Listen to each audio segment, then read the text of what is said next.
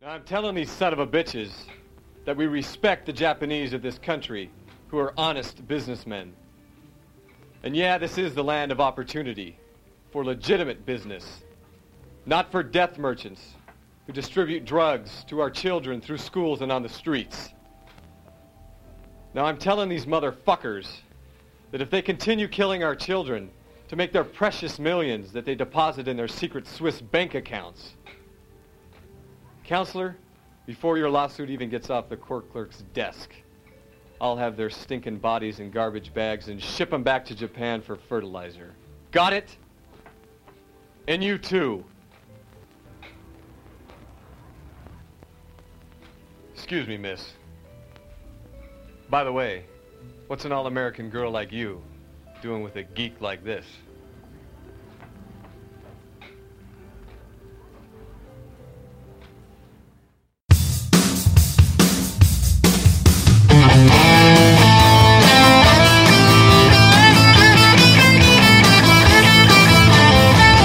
He's a muscle-bound cop in the ladies' wig and the bad-fitting baseball cap. See him driving around the city, running over bad guys in his Chevrolet piece of crap. On loan from San Diego, they call him Samurai. His name is Joe, but he doesn't fit the profile for a samurai. He doesn't even have a sword. Samurai Cop. He's telling these son of a bitches he respects the Japanese of this country. He's gonna turn them into fertilizer while he's making time with the gang boss's lady. Samurai Cop at the cop shop flirting with the lady cop. Go. Hello, everyone. You are listening to the Film Punch podcast. And we are concluding our So Bad It's Good month with a cinematic masterpiece. A 1989 film. God damn it, Neil, it's from 1991. Called Samurai Cop. And goddamn you, IMDb. Which is by Amir Shervada? Amir Shervan. Shervan, I'm sorry. And it is a film that I believe really exemplifies the spirit of the age in which it was made. Featuring a marvelous soundtrack and amazing choreography, this film really represents, I believe, early 90s cinema at its peak. And is really sort of it doesn't matter. It's just about like this guy who's maybe a cop or a samurai. It's shit. Yeah, that's kind of in a nutshell. I'm really offended here. I thought this was a completely different podcast. I'm confused because I love this movie. I'm personally. How dare you? Well, you know. I thought there was a lot of interesting philosophy. Apologize. In this film. Apologize. I am sorry. And my irony was sort of self-reflective because this is a meta film. I don't know what your words you're saying. I'm confused. But anyways, so let's go around and introduce some of the people talking. I'm Neil Klingerman. Let's just start with you guys. Aaron Ackerson. Marissa Robert Cup. Michael Martin. Dave Klingerman. Brad Schwartz. Oh, it's me now? Okay. Yeah. Dave Kotwazinski, also known as DJ. Rayvant, over. Dave Lanza-Fame. Isaac Benson White. So we have 3 Daves here. Oh, I already introduced myself. We have 3 Daves here, and we also have the only one. We also have Fine. And okay, and the Make a weird so we have Aaron Ackerson. Do it again. Well, I am a cop, all right. I'm a samurai. Yeah, and you're a Robert Cop, Yes, so I you am know. So everyone needs to Google Robert Cop right now and actually see this. Yes. So they know what that is. And while you're on Google, you also probably want to Google the Aaron and Marissa podcast. Thank you. Yeah. Nice. So if you like podcasts, which hopefully you do if you're listening to this, then you can also listen to our podcast, which is also a podcast. Yes. That sounds podcastic, yeah. Absolutely. So now that we've gotten the podcast credentials out of the way, we really want to talk about. I really want to talk about this film's sense of continuity. I think that the continuity in this film is, some of the best continuity I've seen. You know, it's on like the level of Scorsese, and it's just amazing how he's able to take these different scenes that feel like they're from different areas and make it seem like it's all one. It was almost like they were filming in like 5 different buildings all the time. And they were like one singular action scene. I mean, Yeah, there was one fight scene that was like 3 different locations. They're having like a shootout scene in like 3 different movies in like 7 different time periods. Yes. I see the Catholic influence too, like Scorsese. You see how it's a cross imagery, and it's the Holy Spirit, the Trinity. So just to provide an explanation, we're looking at the cover of this movie, which has provided by Amazon Prime. Exactly, which has the lead, one of the lead bad guys in the middle, holding his arms out, implying a cross. And then above him, implying a Christ-like figure, is Mr. Samurai Cop himself. Joe Samurai. Joe Samurai. I'd just like to point out, too, if you can't read the tagline, it does say, "You have the right to remain silent, dead silent." Just in case anybody missed that. So how many of us were dead silent after watching this film? I don't think anyone was silent through the whole movie. We actually had to turn the subtitles on because some of us hadn't seen it, and we were talking so much we didn't know what was going on. But this is a film that really provokes conversation. Even with the subtitles on, I still don't know what was going on. So Cinnamon. Well, yeah. Like, is that your cinnamon? I mean, really? It's very reflective of today's modern social. You and your cinnamon-tality. Absolutely. Well, yeah. What I mean, the viewpoint of this movie is very Trumpian in a way. You know, all these girls that just randomly. Which I'm pretty sure is still the same girl. Yeah, pretty much. Like every they all kind of look alike. All 3 of the girls who he flirts with / sleeps with their clothes still on were all blonde. Yeah, so that makes it really hard. Like in any other movie, they would be different hair colors at the very least, so you can distinguish between them if you're not really paying attention. 2 of them were blonde, and there was 1 redhead. Yes, the redhead was evil. No, I was talking about the ones who randomly disappeared. The Tracy Lords looking one. Yeah, the redhead was the evil one. Yeah, that's how you separate the evil ones and the good ones. Yeah, that's right. But the cast was very culturally diverse. Yes. Just not very culturally sensitive. Right. Well, I mean that was pretty much L.A. in the 80s. Wait, what do you mean? What do you mean? I'm confused because I thought the movie was very sensitive. I mean, I'm a white guy, but I thought me personally, I wasn't offended. In at case all. you can't tell already, he's white. Yeah, so we now have the white male perspective. Thank you. I was really silent. My whole life, especially in this podcast, I'm glad I finally have a voice here, and all white people everywhere. We can talk about Frank. We can talk about Frank, Joe Marshall's. Oh yeah. What color was his butt? I don't think they told us in the movie. So by the way, the moment I saw Frank, I was like, I'm too old for this shit. He looked like a low rent, like Danny Glover. Frank was the partner, Joe Samurai's partner. Exactly. So you're supposed to be the more like cool, level-headed guy, to Billy D. Williams control. Light. Yeah, Billy D. Williams light or Danny Glover light. The Colt 45 light of Billy D. So Williams. Samurai Cop was an attempt at a buddy cop movie with samurai influences because katana means Japanese sword. Well, like, that was sort of okay. Well, everybody thought martial arts was cool, and buddy cop movies were cool, and beat 'em up video games were cool. Let's get the music from beat 'em up video games. I just realized the thing that this movie actually reminds me of are the American Ninja movies. Oh yeah! Oh man! Classics. Yes. It was so like in the 80s, like America had that like really bizarre love affair with everything that was like specifically from Japan. Everything came from Japan. Like everything was about ninjas and Japanese businessmen and. I guess they were like, this guy was like, everybody's doing ninjas. I'm going to do a samurai movie. Which is, like, what samurai have? I don't know, swords? Yeah. Sure. It was all this, like, 80s like worry. about like the Japanese taking over our business, and yeah, that was represented through terrible samurai buddy cop movies. Can we talk about the beautiful flowing hair of like obviously the main character, but also the all the bad guys? Oh man! Yeah. Well, much hair in this movie. The story behind the main character's hair.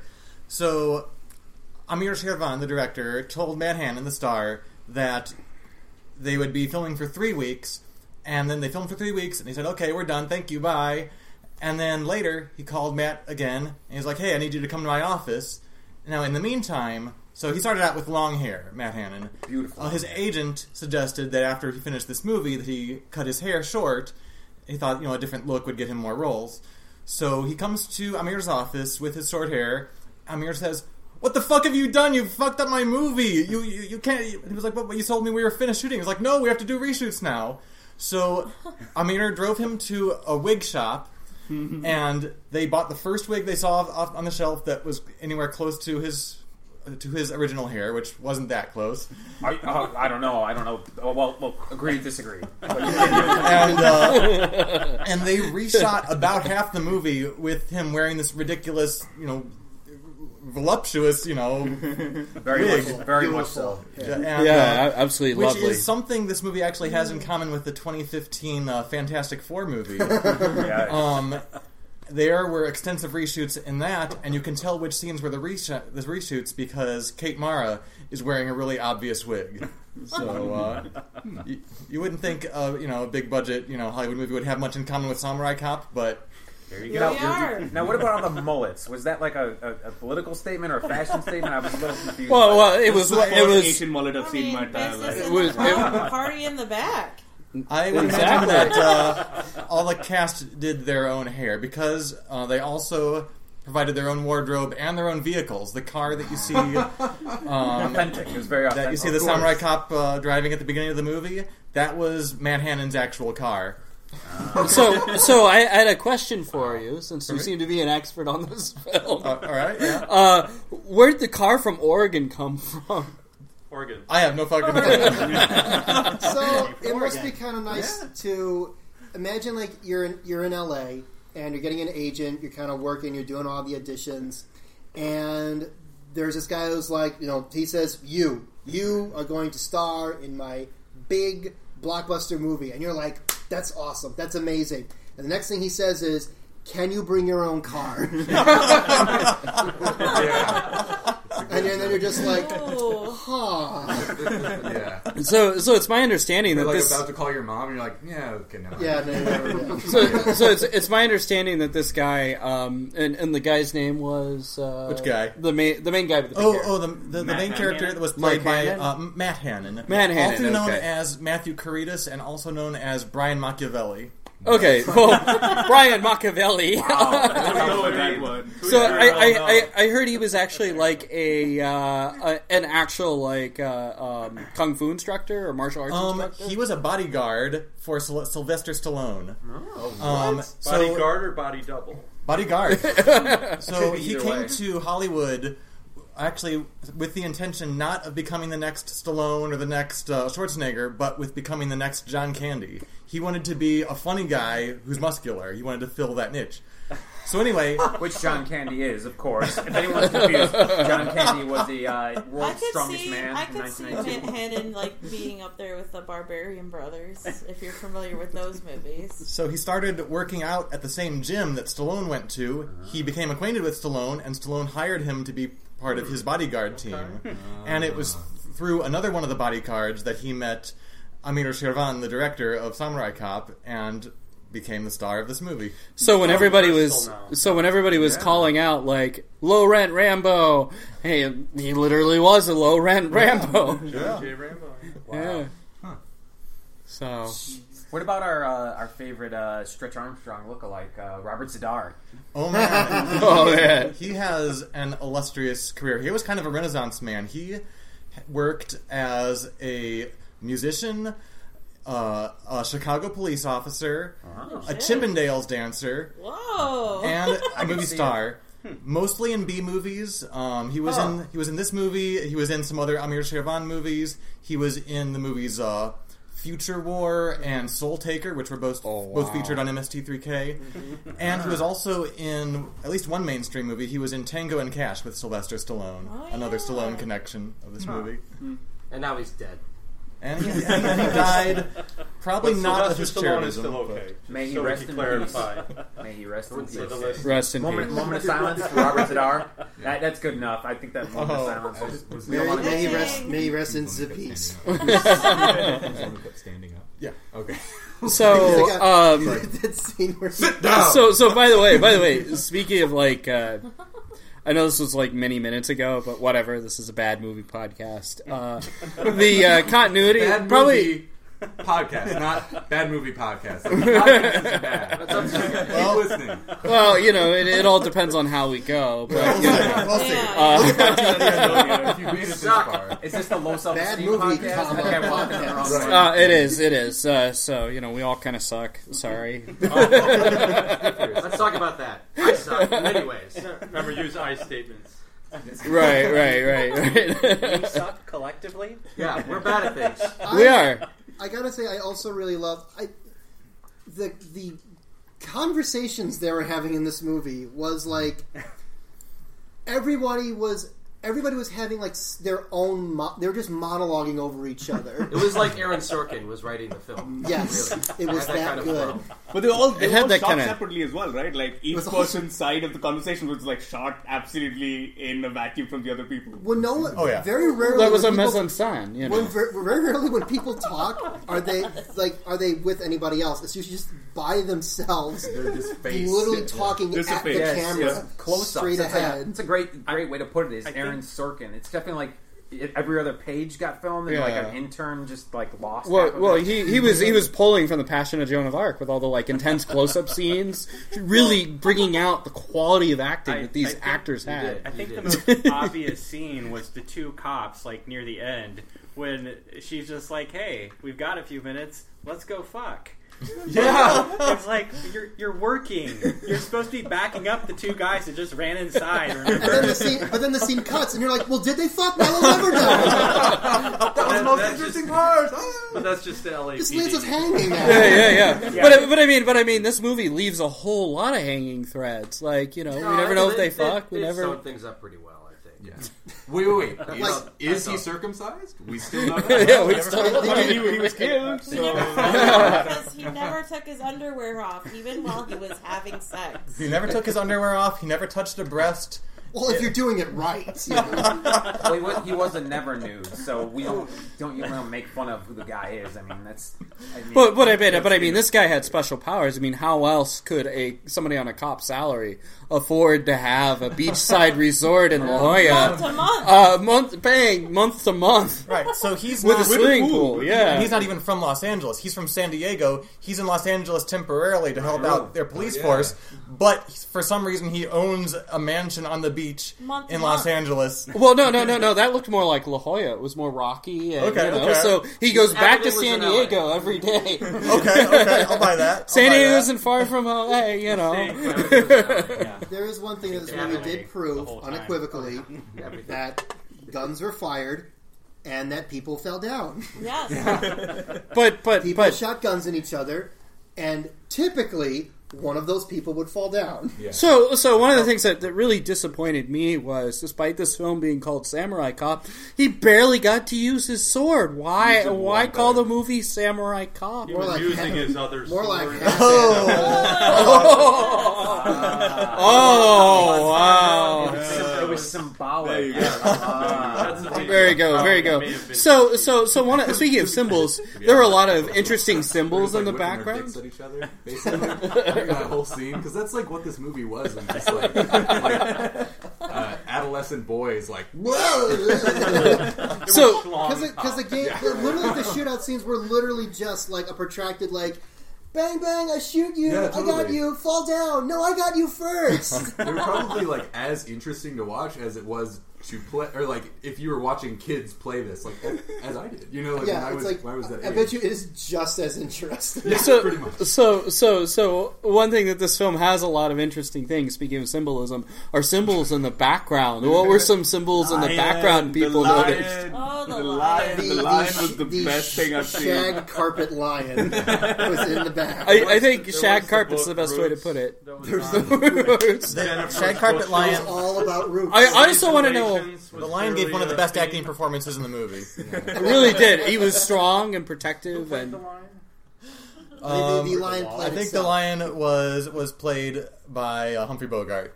Yes. Wow. His corpse. Wow. Brought back to life just for this What do you movie. think Yeah. the lion was made out of? It's true. It didn't move much. So. Yeah, I think it was a lioness that they then put a shag carpet on. Because for some reason they couldn't have a lioness bust, and I don't know. So the lion was wearing a wig just like Just Samurai there you go. Man, who wasn't wearing a wig in this movie? I've seen this movie 14 times, but I'm glad I could talk about it with you guys because there was so much I just didn't understand. I felt like it went over my head. Yeah, well, like the art in the room where there's like that sculpture in between the two characters. What about the crotch shots? What did those represent? I was a little confused. Oh well, I think that represents this film's desire to fuck more people. You mean the director's obsession with the butt? Yeah. Well, and anything related to the shot- crotch. every Crotch. other Anything shot's related to the crotch. Every shot's a butt. Yeah. Well, yeah, he did so many transition shots from like one scene to another where you're just like close up on a woman's ass. This scene literally, won't this movie literally invented like the rear match shot. Shot first shot, like you were Yeah, saying. exactly. Butt, back and forth. Yeah, Back to back. so classy, very tasteful. Backside to backside. Oh. And I don't know about the politics too, because I know the police were talking about kicking in doors, and they said if they got to the wrong place, they would just would ever apologize. In order to Well, in the Trump Constitution, it explicitly says, police may, go to a house and investigate, but if they get the wrong house, they have to apologize. It says that in Article 3, Have to say, Section 2. Article 3, Section 9 says they have to say they are, quote, super sorries. And what about murder? Like I've heard they said freeze a couple times, but they were like shooting in the act of saying freeze. Or sometimes they didn't say anything; they just And fired. also remember, like at the end, like when that police captain was retiring. Yeah. If you're a retiring police captain, you can basically give the orders to just murder everybody. Yeah. Captain Rome. By the way, let's talk a little bit about that police captain. Could everybody just sense the feeling of like exhaustion on the part of the captain? Well, he had something up his ass. Quite literally. He had something up his ass. And Here's the they thing. figure out how to get it out. That's what amazes me about that scene. He's like, it's like there's a club up my ass. And it's staying there, and it needs to get the fact that it just kept going. That whole scene kept going I know. It's like there's a club up my ass. Pause, and it needs to get out. I need to figure out how to get it out. I need to figure out how to get it out. I'm going to say something. You're just like, it's still going. Yeah. So I think that guy he gave a good acting performance, especially in that scene, because so after the scene seems like it should be over after the other two characters leave the room and he's still sitting there. You're kind of waiting for the scene to cut, but the director must not have cut, but the actor just keeps going. He just sits back. He makes very different expressions. I mean, I feel like he was breaking at that point. I feel like he couldn't. He was like, okay, this is hilarious. I need to laugh. And I feel like the director didn't realize that and left that in. Yeah, he was so. I just want to say it was just like whose guy was in Lincoln. It was just like Daniel Day-Lewis. He was so in the cop role. He was the cop, so he had to keep. Yeah, he became. So he had to keep rolling the film. Yeah, that club had to keep rolling. That club had to feel up his ass. Okay. I have one non-ironic thing to say. Legitimately, that guy legitimately was the best actor in this whole movie. He was one of the best. He understood that what he was doing was shit, so he decided to ham it up, and he did it in a good way. That guy. The actress that played Peggy though was pretty. No, I think Peggy, aka the buddy, the side cop. Oh yeah, he was also those facial expressions. That, you can't put a price on that. Yeah, Frank, there you go. Oh, you mean that whole scene where it's like there's that would you call that flirting? I don't know what you would call that. That semi-weird, bizarro world flirty thing. Flirting if it was, again, written by like a middle school boy or something like that. Or like, who likes to talk about circumcisions? Because that was a big question. Yeah. And then there's a lot of religious. But then again, you see, he's that's why Iran, She just randomly felt him up and was like, "Oh, there's nothing there." And then it kept cutting to Frank, and he's all like, because he's all like, ooh. It's like what? The next scene's going to be like angry? Then he's going to be crying. Like, and the funny thing about that scene, one of the funny things about that scene is that Mark Fraser, who played Frank Washington, when he was making all his reaction faces, he didn't know what he was reacting to. He was just standing by himself, I think, in the director's house or somewhere, and in his office. And the director, his house was his office. Blue restaurant, I think.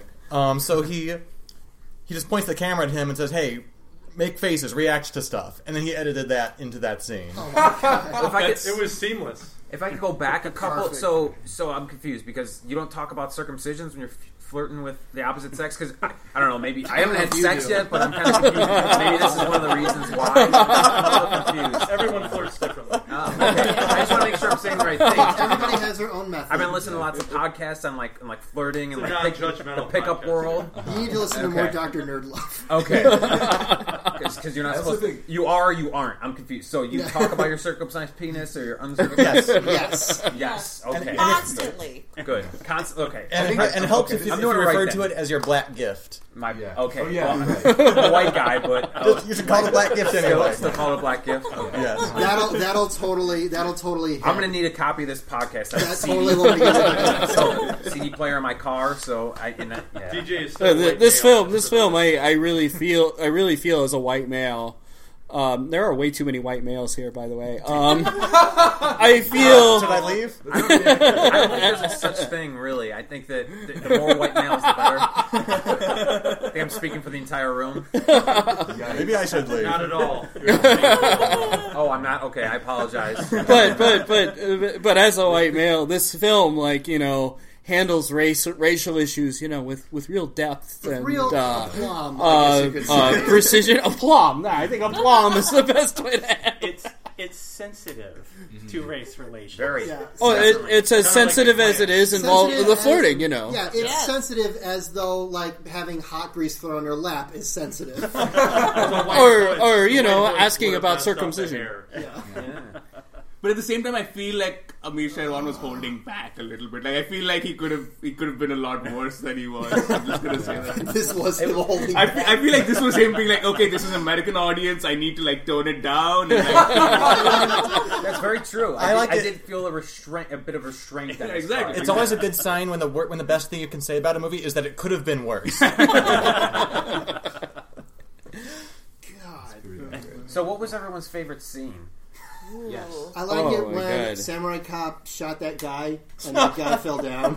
Yeah. And he did it 10,000 more times in the movie. I'll be honest, out of all the many scenes where the guy was shot and fell down, the best was the guy with the sword who goes, wow, wow, wow, wow, wow, and then Frank just goes, boom, and he goes, oh! I like the love scene.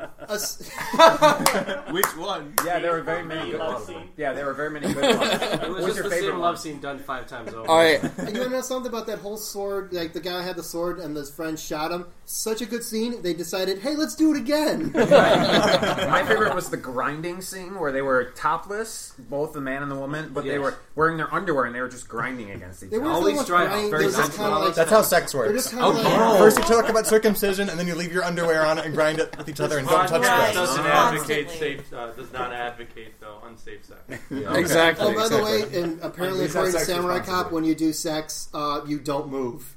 You just lay there. You don't want to hurt yourself. Lay there. And awkwardly nibble your partner. And you do it as slow as possible. It's sensual. Well, they even had that beautiful that's what shot. I'm saying. This is an action movie that, for some reason, seemed like it really wanted to be a softcore porn. Well, yeah. When they had that beautiful shot too, where the two of them were on the beach. When when the gangster is with his girlfriend, and Samurai Cop's like right there, like outside the door of the window. And he's like, "Oh, hi, Denny." And he's like, "You're under arrest," and he's like struggling to get the door open. Actually, Like, I really didn't think this.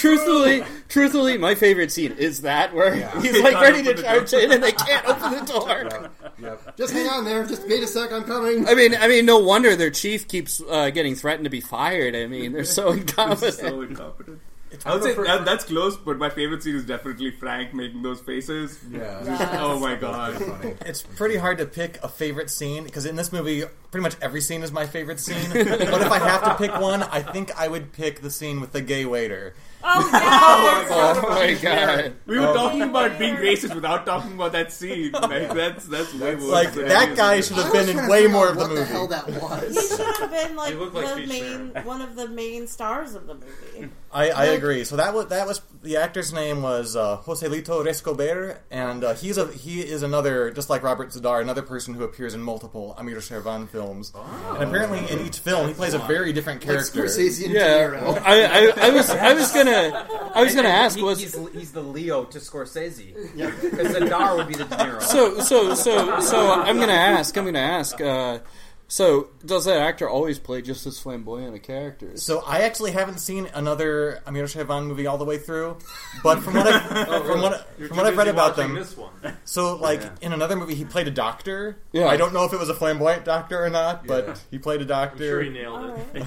Yeah, But not at all insensitive at all. I think it was done beautifully for the gay very community. sensitive to suicide. Playing a character that was old. Yeah. That Oh my god. Yeah. That it was seriously. old hat in the 70s. Oh, yeah. Like that kind of character. Yeah. I mean, yeah. Like To be, layers of offensiveness, right? yeah.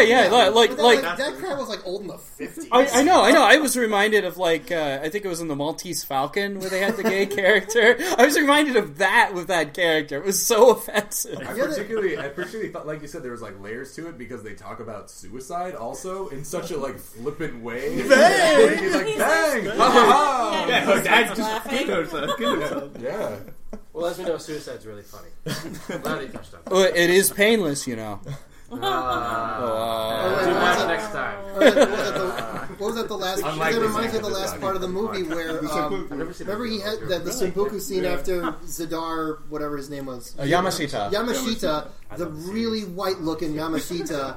You know, he's like, "Oh, I'm the cut of his head." No, Samurai Cop. Don't forget that you're also a cop as well as a samurai. He's like, "You're right. I am also a cop." So I won't. Even though they went there specifically to murder Yamashita. Yeah, exactly. Even though they got the green light from their chief, And he killed everyone else. they killed everybody else. But then he's like, "Oh, I won't kill him." Well, But shows his but moral he's totally fiber. about to kill himself. Yes, Like, definitely. oh yeah, let him do that. The thing that cracks me up, he's like, "No, he must die honorably." And you hear, It's really super close up of his face while it's happening. all like wincing and pain, like it hurts and stuff. It was like, it was like the Nutty Professor committing seppuku. Pretty much.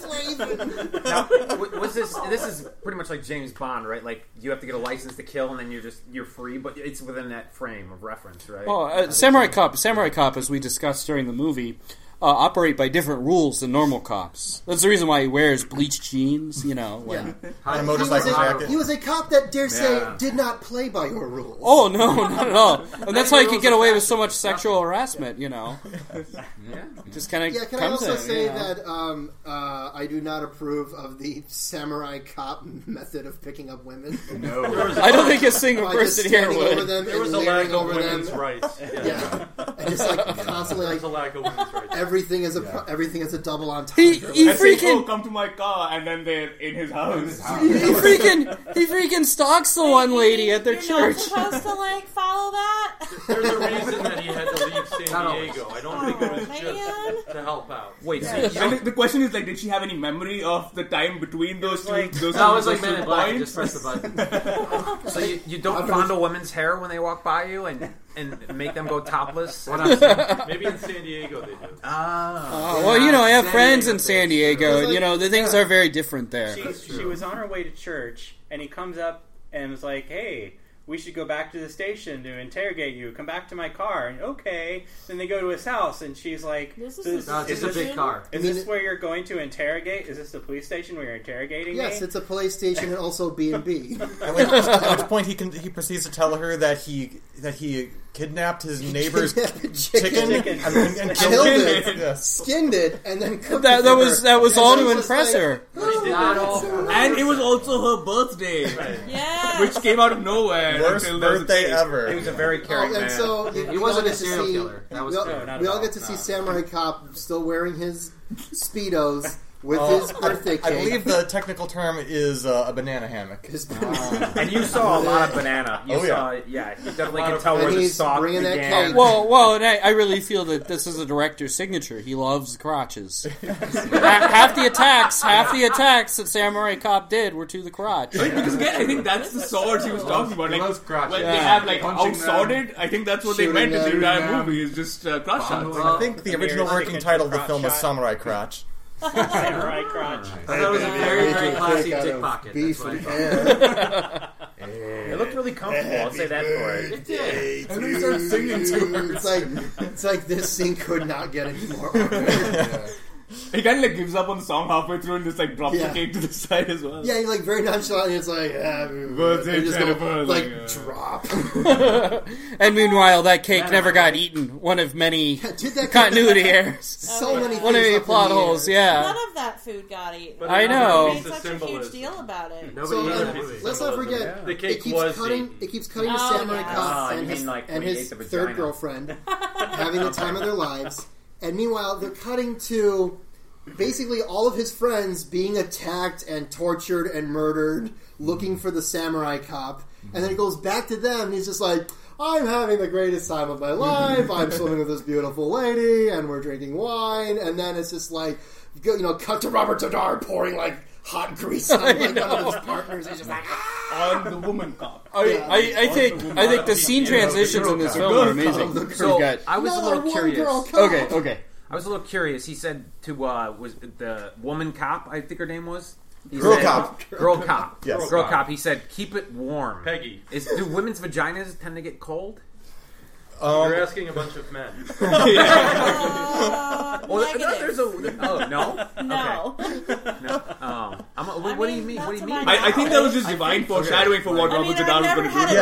I don't think I've felt, even during winter, where I'm like, oh shit, my vag is freezing. That was January 1991. That's true. That was also Los Angeles. It was a different time and place. So. There are multiple layers to Samurai Cop, and as we dive deeper into this conversation, we peel back more layers. It's like an onion. We just cried more and more.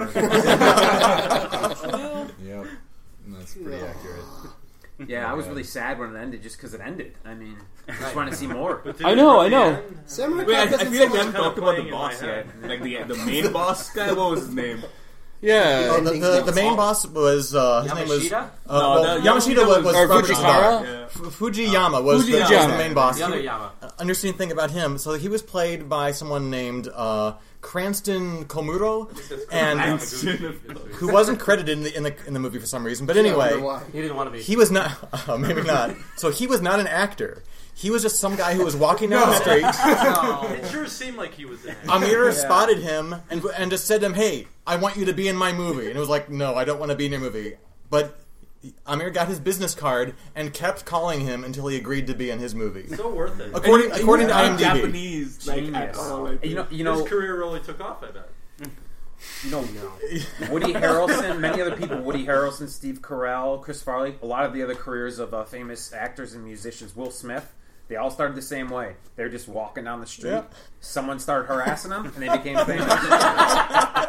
Will Smith, I want you to be in your movie. I don't want to be in any movie. You're a Hollywood director. Just harass people. That's what you're supposed to do. True story. Yeah. That is the Hollywood way. Rule number one when you get to Hollywood. Don't be ethical. Just harass people constantly. Never leave them alone. Never take no for an answer. No. Break into their homes. Yeah.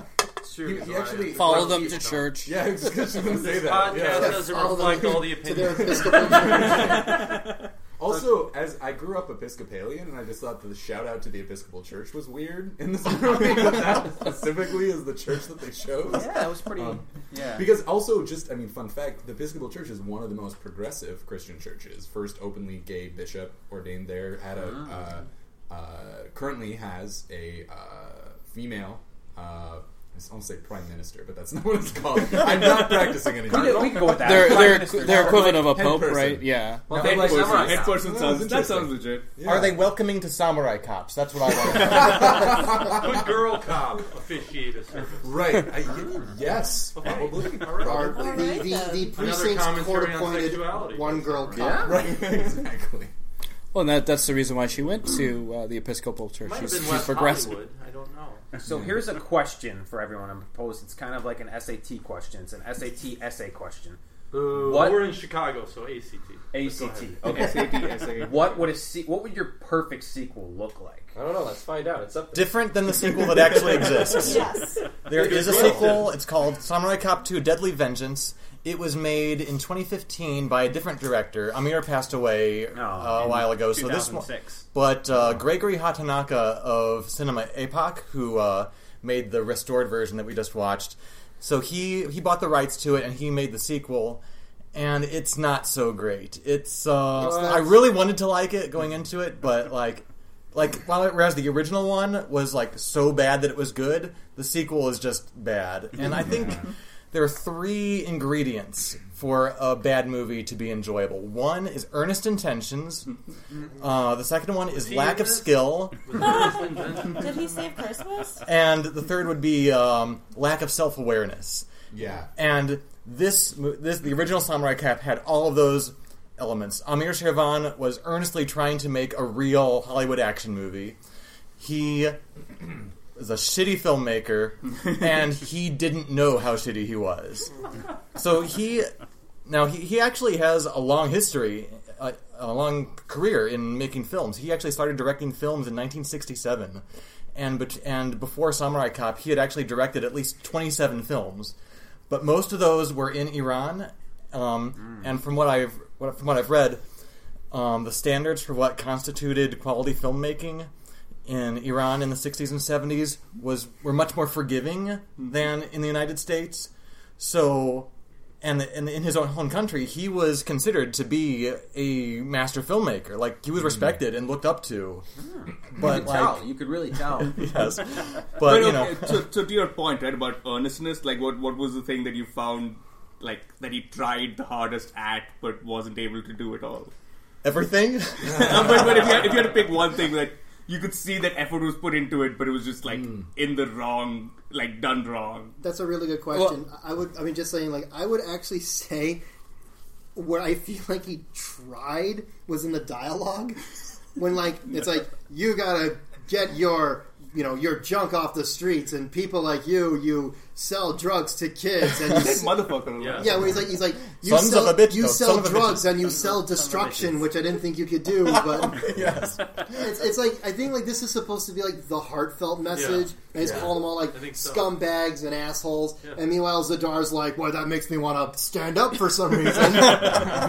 So I'm gonna chime in on that. The thing that I really think he really tried hard to. I felt like he watched every single buddy cop movie from the 1980s when I watched this film, and it was his own weird. It was like watching it through the filter of a very foreign perspective, and maybe that was just because of the world of filmmaking that he came from in Iran. I also get a lot of Dirty Harry from there too. Yeah. Like Dirty Harry, Lethal Weapon, all Hollywood kinds of these. Homicide. Yeah, No. but I mean, all kinds of these 80s blockbuster films, and he was literally trying to make one of those films, and I think he had all the elements. He understood what made one of those films. He just was very bad at putting it all together. Right. So when Gregory Hatanaka made his sequel, I think he used the fact that he was making a bad on purpose movie to just make some lazy, sloppy choices than he clearly knew better than. He could have used his filmmaking skills to make something good, but he was it's supposed to be shitty anyway, so yeah, well, I'm just gonna half-ass it. It really, the original one, all the sloppy mistakes that were made, they were made in earnest. Mm-hmm. Whereas in the sequel, there's just this sense of just laziness and apathy. Whereas in the original, there's a sense of passion for filmmaking. Yeah. Other films that he directed for our listeners? So in the 1980s. So this was in the post-Islamic Revolution era of Iran. So it wasn't. There was heavy film censorship. So it wasn't a good time for him to be a filmmaker in Iran. So that's when he moved to the U.S. So between 87 and 92 thereabouts, he directed 5 films in the United States. One was the one we watched, Samurai Cop. He also directed one called Young Rebels, another called Gypsy, another called Hollywood Cop, and another one called Killing American Style. I've heard of that. Didn't they win an Oscar? It should have. So actually, that film. By the way, like a slight serious thing I'm gonna make. Killing American Style. I get the sense when I'm watching this movie that he feels that this is American culture. You know what I mean? That like we're all incredibly like violence obsessed, sex obsessed. Yeah, which is kind of it really is. It's sort of like when you read it's like when you read Judge Dredd and you realize like it's a very British criticism of America. Mm-hmm. And then you realize like, oh, that actually makes it really funny. Well, or even it's true that's true of the perception that is where he comes from off America. Paul Verhoeven, for instance, like all of his American films, a lot, particularly. I actually have been on some film forums and IRC channels on the internet and was chatting with some people from Europe. Ooh, internet, right? Isn't it incredible? It's dirty. but I've chatted with Europeans about Paul Verhoeven's films, and they all feel very passionately that every one of his movies is a satire on American culture, and they feel that some of his movies, a lot of Americans are too stupid to realize that they're directly making fun of American culture. Yeah. And I mean, as bad as this movie is, I get this like bizarro sense that like this is like a cartoon caricature of. You know what I mean? I think you are thinking more about this film than the director thought about it. I totally agree. Okay. I would say, like, because you're talking about, like, earnestness and passion and behind that. And if anything I mean, I got to bring up, like, the great Ed Wood. Because Ed Wood was a guy who, his films were awful, but he had like a lot of passion in his work, and he wasn't going to let a little thing like lack of talent stop him from doing what he wanted to do. That's the most American thing of all. And if that is not the American dream, I don't know what it is. Oh my god! So the weird thing is that these kind of movies, they really sit in like a niche. It seems like, because you've got like, if someone is like got no talent and they make a movie, it could end up being a boring mess. But you really have to have like just enough talent to make it like watchable but terrible. Mm-hmm. But like funny, but not funny on purpose. Yeah, so it's like this amalgam of, it's like a blend of and comedies and failed comedies, for instance, that are this poorly made are painful to watch. And they have to be. They have to be.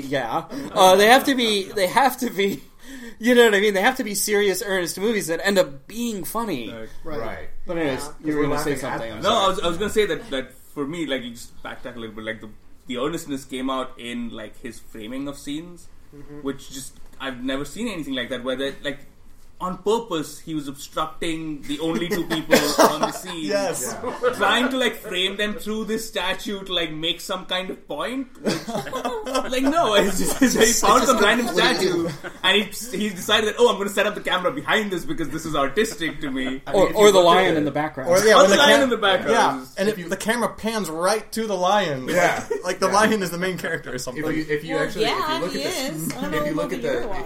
look at the statue, it is in fact a woman's body. I'm not making this up. Yeah, it's a woman's body. So I think he just was like, I want to do another crotch shot. It's like Inception. I get it. It's crotch shots within crotch shots. Right. And then Aslan, right?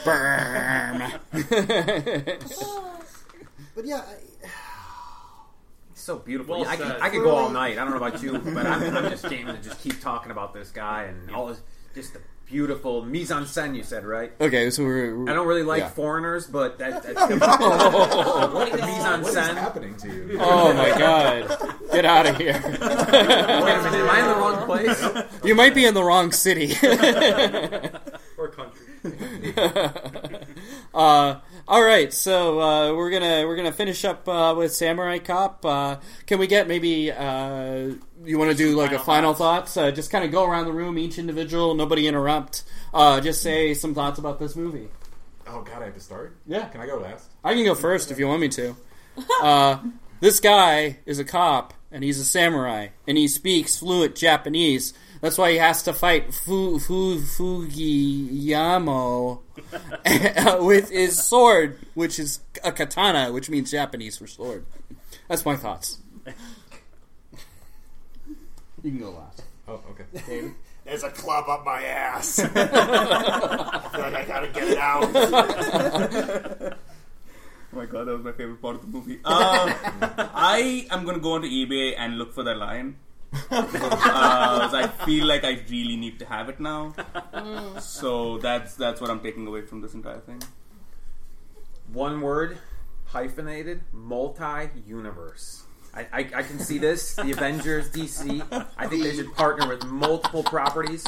There's so much going on here. The Samurai Cop cinematic Yes. universe. Oh my god. Multiverse, soft reboot. I just think would be perfect. Cinematic universe. We need a dark and gritty update. Yes. Samurai. Yes. All right. I don't know who would star in it, but maybe we should go like the opposite route and make it like a 12-year-old like a Pan-Pacific Asian girl who doesn't speak any English. Well, yeah, and she can be a Chinese star, and that way we'd be more likely to sell it in China. Yes. And make billions. I would love that. Part samurai, part cop, all cop.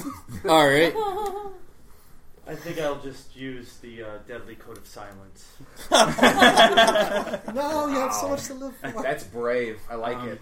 This film is amazing. It fails on every level, and everyone needs to watch it.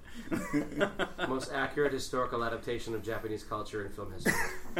Better than The Last Samurai. Whoa. I just want to know what kind of shampoo Manhattan uses, because damn. It was like half the his hair is everywhere, man. Keep it warm. Oh, I have to follow that. See, you should have gone first. I guess so. Keep it cold? I don't know. I don't know. I have to say that, like, just personally, I don't really like watching bad movies that are so bad that they're good. And I like this movie. And so, like, so I just want to say for all of you who might be like, but it's probably just bad. It's like, as long as you're with a fun group of people when you watch it, it's wonderful. I'd also recommend a few beers. Alcohol makes everything better, especially driving. What is your Don't drink and drive, kids. Tagging this motherfucker over here. Please. Yeah. Please. This podcast does not endorse any of the views spoken by him. Get out, man. Get out. I feel like there's a lot of hate coming my direction. I'm not sure why. All right, everybody. Thank you for listening to. And please join us next month when we do a podcast on Boyhood. Completely different direction. Yeah, thank you for listening to the Film Punch podcast, where we normally talk about decent movies and have like unironic, intelligent conversation. Bye. I love you all. Have a good one, everyone. Pretty cool. Yep. Keep it warm.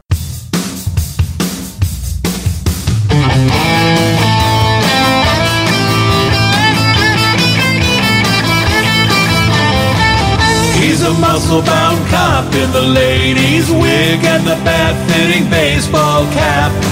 See him driving round the city, running over bad guys in his Chevrolet piece of crap. On loan from San Diego, they call him Samurai. His name is Joe, but he doesn't fit the profile for a samurai. He doesn't even have a sword. Samurai Cop. He's telling me, son of a bitch, as he respects the Japanese of this country. He's gonna turn him into fertilizer while he's making time with the gang boss's lady. Samurai Cop at the cop shop, flirting with the lady.